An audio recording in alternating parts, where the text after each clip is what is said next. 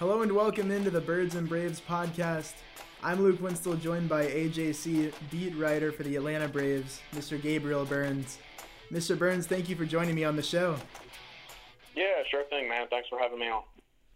So now with arbitration for the Braves, they signed all of their eligible players.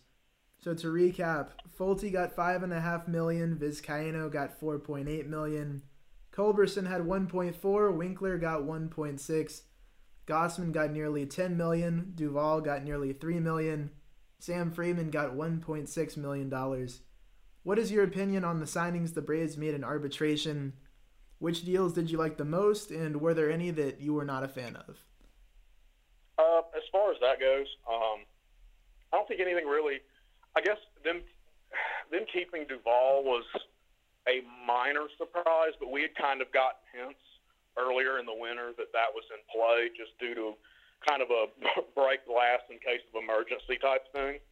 And obviously right now they're not really comfortable with their outfield situation, so absolute worst case, you do have Duvall in there and at a, not a groundbreaking rate. So, that was kind of a, safety play there.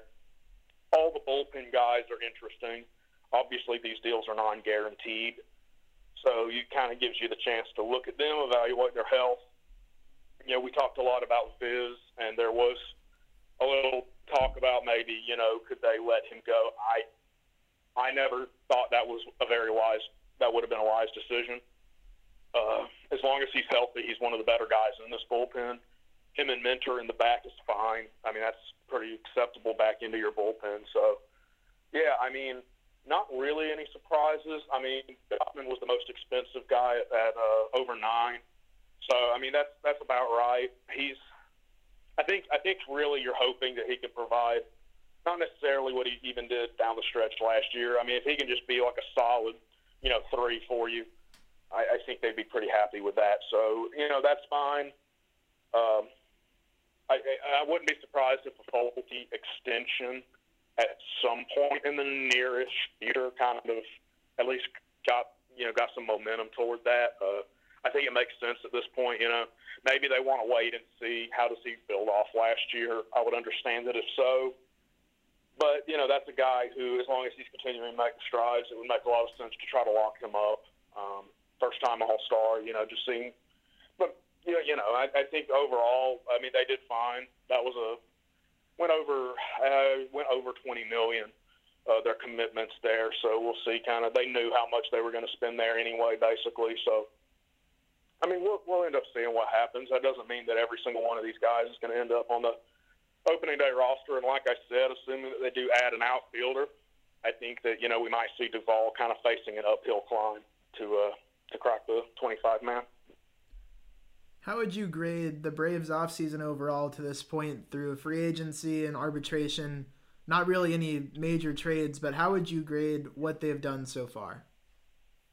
I mean, it's tough to say just because of the outfield situation is really going to make or break the vote. I mean, right now, if I'm just grading them off what they've done, I would just give them a B, but that's because I love the Donaldson deal. I think that was I might be higher on that than some people were. I think it got mostly praise, but I mean, this is a guy who's kind of, for some reason, people are underselling it a little bit. I mean, this is a premier player. He was one of the best guys out there, one of the best bats they could have gotten.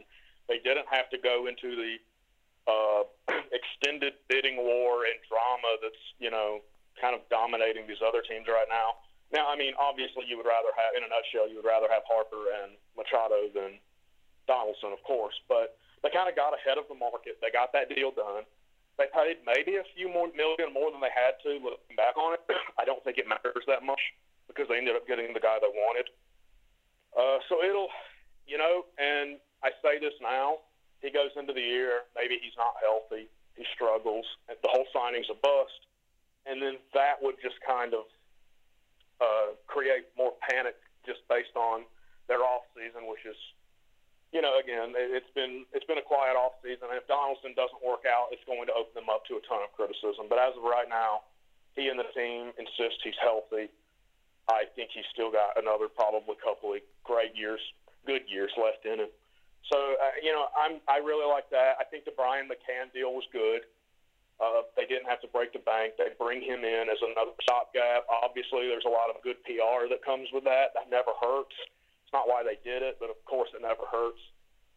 And they love William Contreras, and so we're going to kind of see what happens with that because, he's probably another couple of years away, but it's not the worst thing to just bridge until you get to him. I think the Flowers-McCann duo should be fine. And, I think they deserve some credit for not caving on the JT Realmuto thing. They kind of pivoted to McCann, and they elected to kind of retain their prospects and not go ahead and pay whatever price Miami was asking for. I mean, that was a report out there that it was Albies, whatever it was. Clearly, it was not something comfortable that the Braves would want to do, and not to mention that Miami didn't seem very inclined to trade him within the NL East anyway. So, if Miami was willing to deal him within the NL East, except it was an extreme cost, and I think the Braves deserve some credit for doing that, but for not doing that because you end up cashing in these prospects, you're going to have to extend Realmuto anyway. The way the situation was trending, I personally never really liked how it was going.